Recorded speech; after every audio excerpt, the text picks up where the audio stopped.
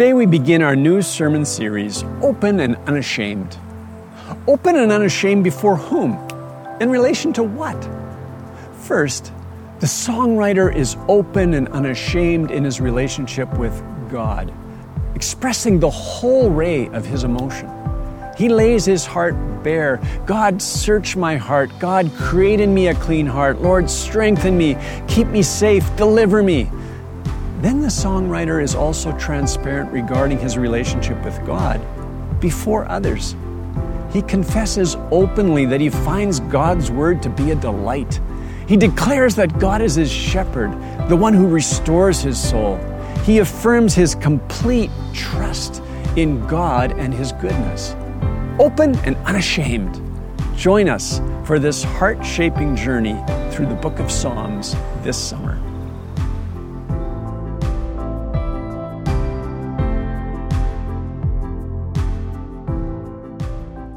Good day, family and friends.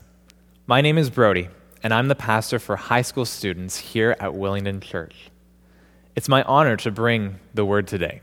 Thanks for letting me join you. As Ray mentioned, this summer we're moving through the book of Psalms. Many favorite verses come from the Psalms, and these chapters have found their way into poems and songs and posters and coffee mugs, which I don't have with me today. It's easy to pick a favorite verse or a favorite chapter out of the Psalms without considering the context of the book as a whole. As Pastor James pointed out last week, context is the foundation of good, disciplined study. The first two Psalms together really act as the gateway to the whole collection of Psalms. These two are pillars of the book, supporting everything else that comes afterwards. They set the stage for all the gritty emotion contained within these pages. In fact, as soon as we've made it through Psalms 1 and 2, King David immediately launches into a lament, a song of sorrow and surrender in Psalm 3. Nothing is held back in the Psalms, and ultimately the book concludes with 5 resonating shouts of worship. So as we get started, let's pray and invite God to speak to our hearts today. Dear Lord, thank you so much that your word is for us, that you've given us your word, and that we can know you through your word. Open our eyes and our hearts today to hear from you, and draw us closer to you in love. I pray for this in your most powerful name, Jesus. Amen. I have with me today a picture of a bonsai tree. Thanks, Nicole from Kids Ministry, for printing this out for us.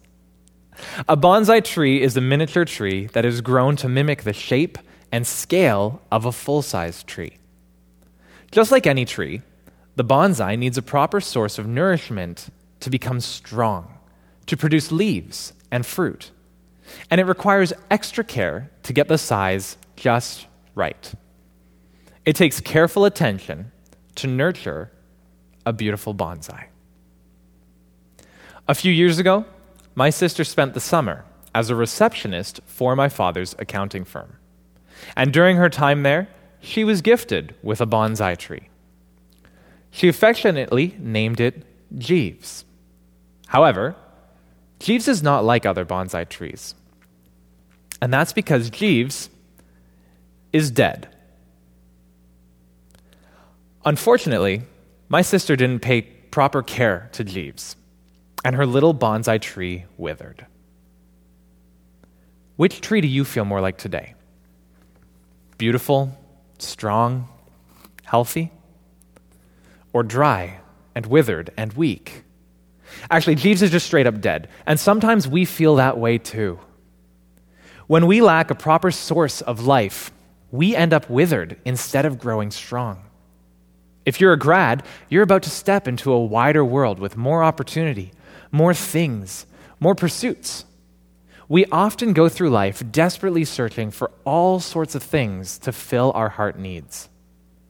Without careful attention, we can grow withered and weak instead of strong and full of life. How do we ensure that we are living and growing well? Where's our source of life? How do we live a full and blessed life?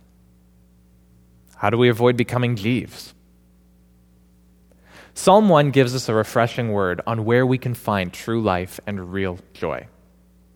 Through the psalm, God reveals that knowing the Lord is his ultimate blessing for us. In God, we find deep and satisfying life.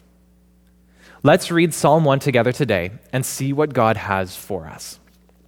Again, Psalm chapter 1. Blessed is the man who walks not in the counsel of the wicked, nor stands in the way of sinners, nor sits in the seat of scoffers. But his delight is in the law of the Lord, and on his law he meditates day and night. He is like a tree planted by streams of water that yields its fruit in its season, and its leaf does not wither. In all that he does, he prospers.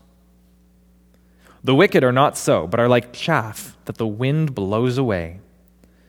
Therefore the wicked will not stand in the judgment, nor sinners in the congregation of the righteous. For the Lord knows the way of the righteous, but the way of the wicked will perish. We're introduced right away to a man who is called blessed. There's no indication that this is a specific person in history, so we can place ourselves into his shoes and learn what it means to live a life blessed by God. The psalm begins by telling us what this man is not.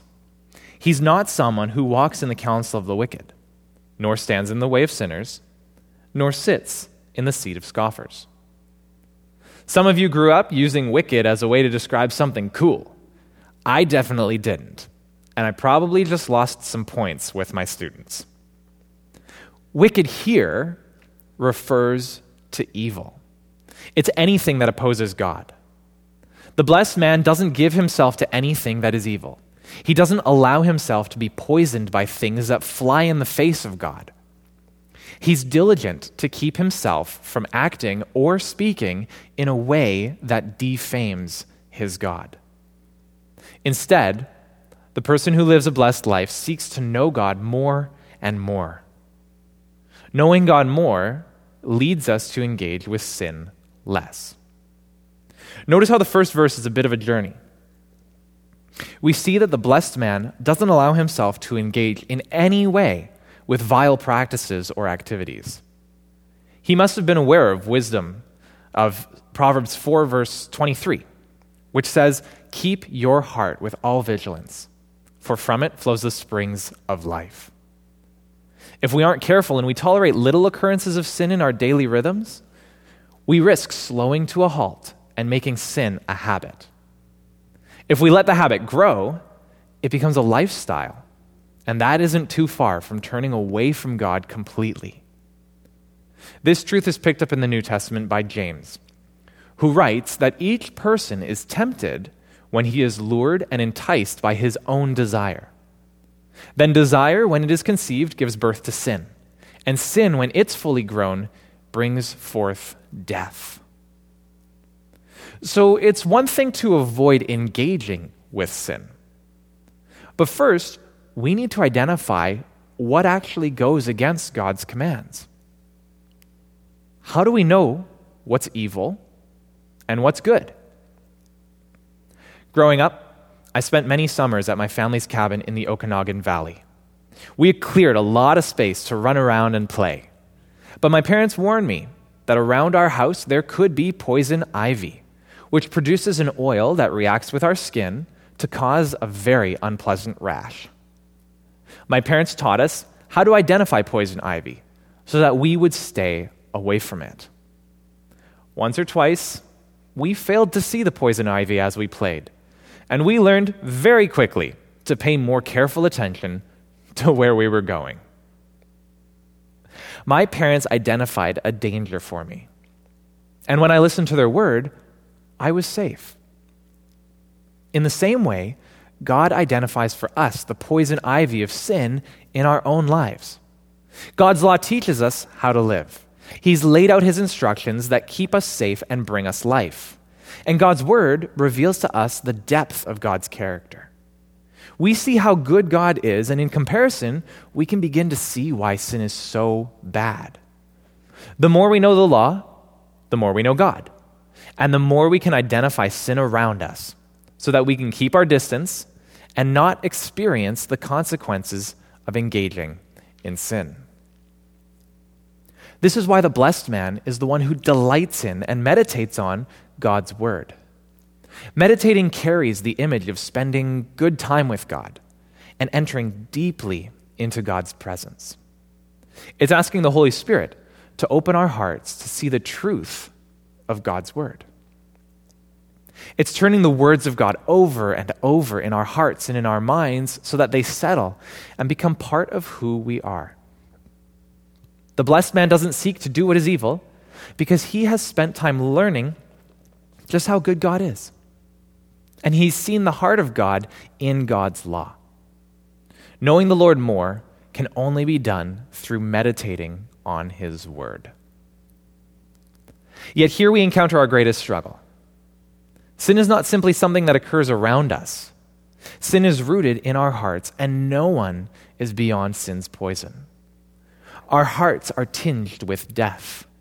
Jeremiah 17 verse 9 says, "The human heart is the most deceitful of all things and desperately wicked. Who really knows how bad it is?" We can look into our world today and see the results of wicked hearts. We see injustice, we see arrogance, we see the brokenness of our heart's desires as we consider ourselves to be the center of attention in our lives. So what do? God is showing us that with this psalm, that there's a choice to receive blessing or to walk in sin and wickedness. But how do we choose to obey God if our hearts are so twisted up in sin? Good news. Despite our sin and our blatant disregard for God's word, he has shown us great love and mercy. God chose to redeem us, to bring us out of sin and death, and instead to show us blessing. He's done this through Jesus. We just finished our series in Philippians where we discovered that Jesus came to earth as a man to live among us. He lived the life of perfection that we are called to live. He faced death on our behalf by dying in our place on the cross, carrying our sins with him to the grave. And he rose from the dead as victor over all things, giving us assurance that we can trust ourselves to him.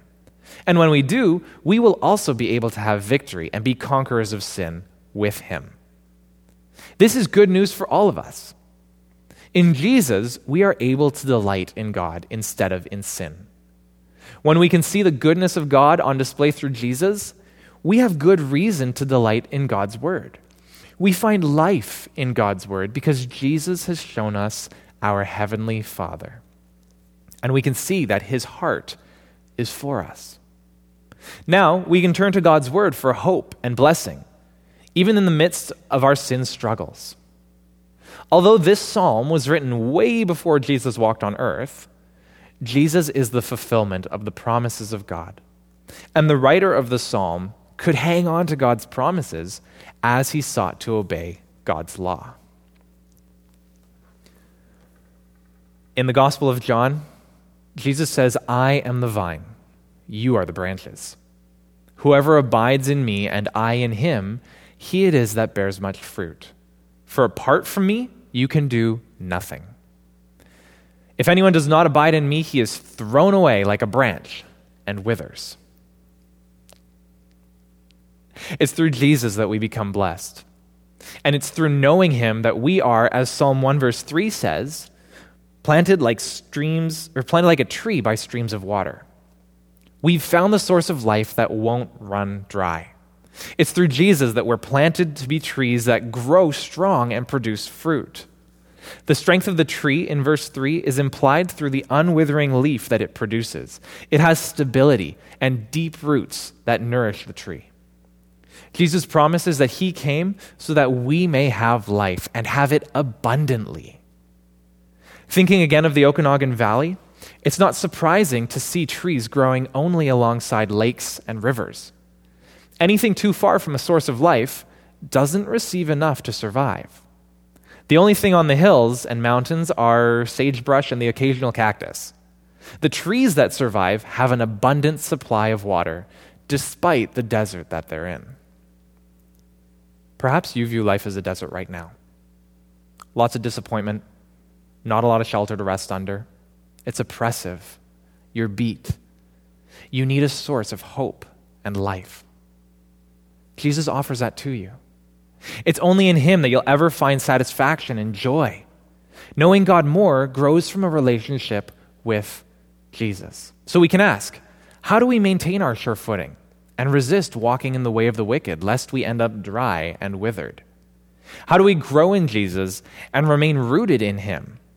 How do we, unlike Jeeves here, find the spring of living water? We have to diligently focus our hearts on God's word. The blessed man, he fills his mind with God day and night. This is a command to continually keep the Lord in our mind in all that we do.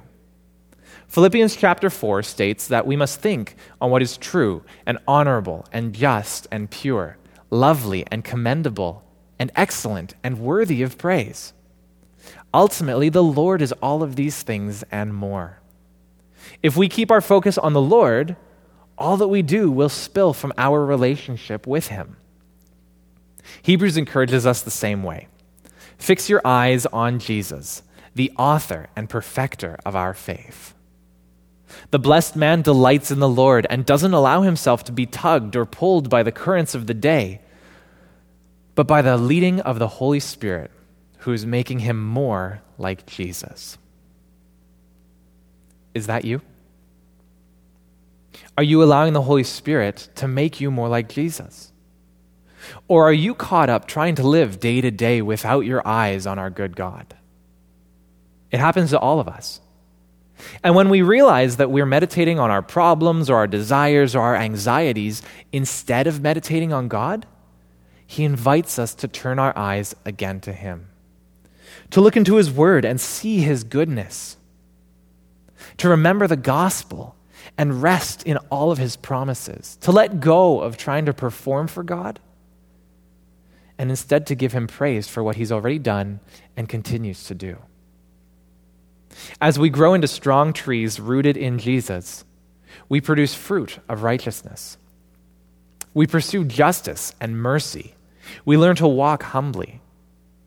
The gift of life that Jesus offers is for all of us, and it produces in us a heart that is good and determined to know our Lord more and more. As we know God, we show God. We live for Jesus and reveal him to a world so desperately in need. Knowing God more leads us to do the good works that he calls us to do. Our dependence on God results in a fruitful life. The fruit produced in us is an outward sign of inward change. Fruit comes from maturity. You can't plant an apple seed today and expect to find it tomorrow bearing a crop. It takes time for fruit to grow. And the fruit produced is in accordance with the health of the tree. A bad tree makes bad fruit. A good tree makes good fruit. So in Jesus, our fruit is good and useful instead of the old fruit that we produced that led to evil and death. Instead of looking like Jeeves, all pokey and dry. However, without careful attention and continual care, we can still fall prey to sin.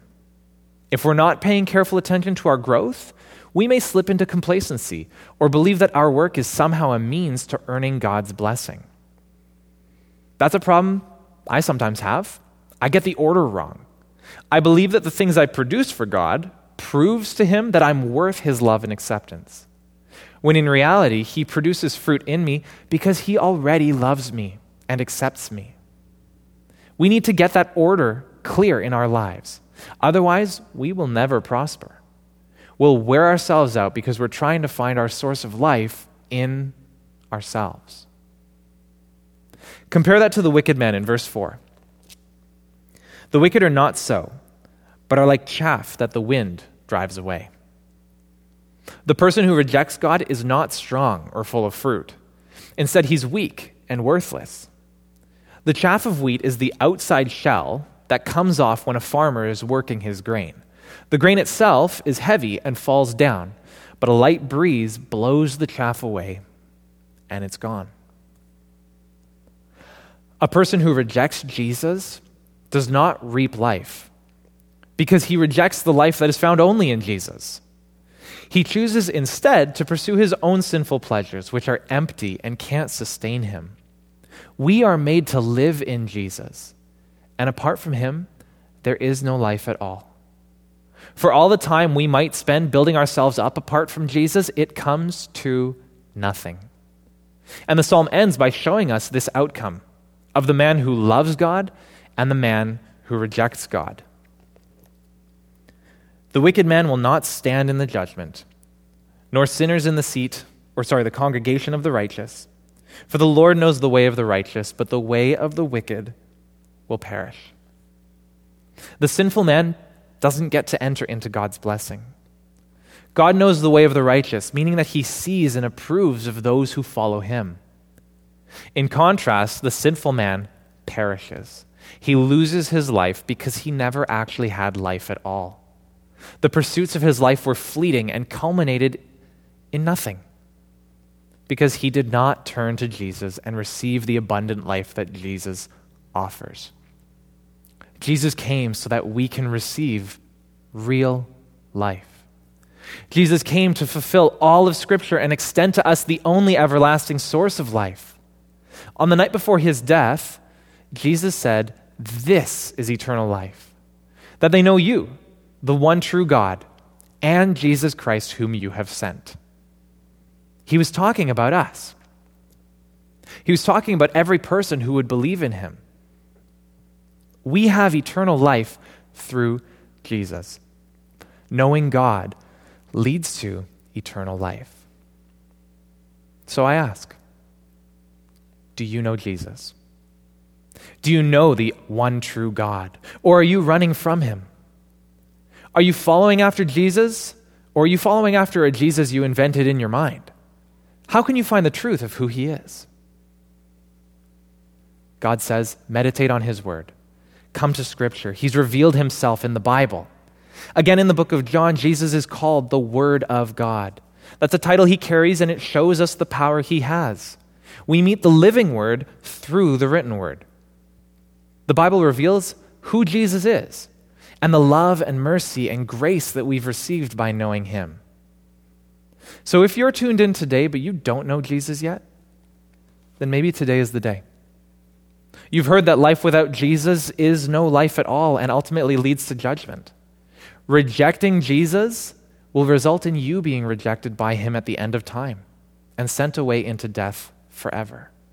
I urge you to receive from God the gift of life, to believe in the power of Jesus, to be planted as a sapling so that you can grow in your knowledge and your relationship with Jesus.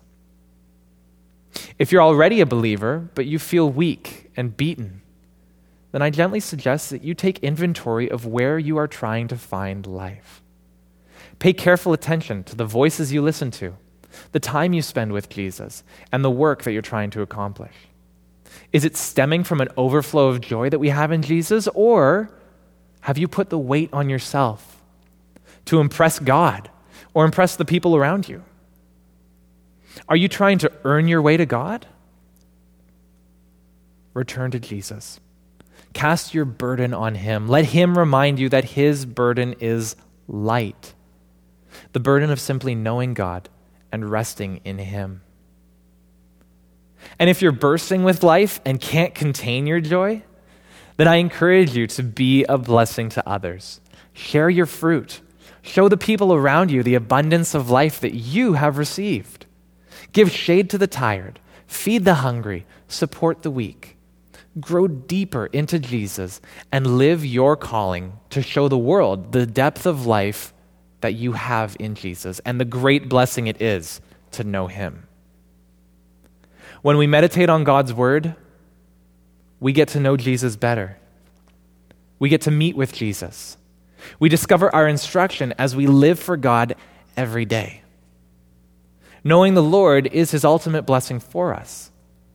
When we know God, when we are intimately aware of his love for us and his good commands, we find the true and lasting source of life. We don't turn out like Jeeves. We turn out like Jesus. I'd like to pray for us now. If you would like to receive this gift of life from Jesus, I'll pray a prayer that you can pray with me. And then afterwards, I'll pray for all of us as we go into this week and reflect the love of God. So let's pray. Pray with me if you'd like to receive the life that Jesus offers. Dear God, thank you for your mercy. I recognize my need for you. I recognize that you are the only true source of life. Thank you for Jesus. Thank you that I can place my trust and all of my hope in him and find real life. Jesus, please fill me with your Holy Spirit and lead me each day to grow to know you more. Thank you that you are with me now, forever, until I see you face to face. In Jesus' name. And Father God, for all of us who are your people, I pray that you will refresh our souls, refresh our spirits. Show us how to trust you more. Teach us your word. Give us a delight in your word. Make our delight you. Thank you for showing your goodness and your grace and your mercy and your kindness, and for redeeming us and giving us deep and everlasting life. I pray that we would live our lives in light of who you are, and that as we engage with the people around us, as we engage in our families, with our friends, as we think even of ourselves, I pray that we would go out with the power of Jesus to know you more, to grow in you, and to live both in the grace that you've given us and to live out the grace that you have shown us, so that the world may know that we are yours, and so that we may see more people entering your kingdom through your power. So, Father, thank you for this morning, I pray. In your most powerful name, amen.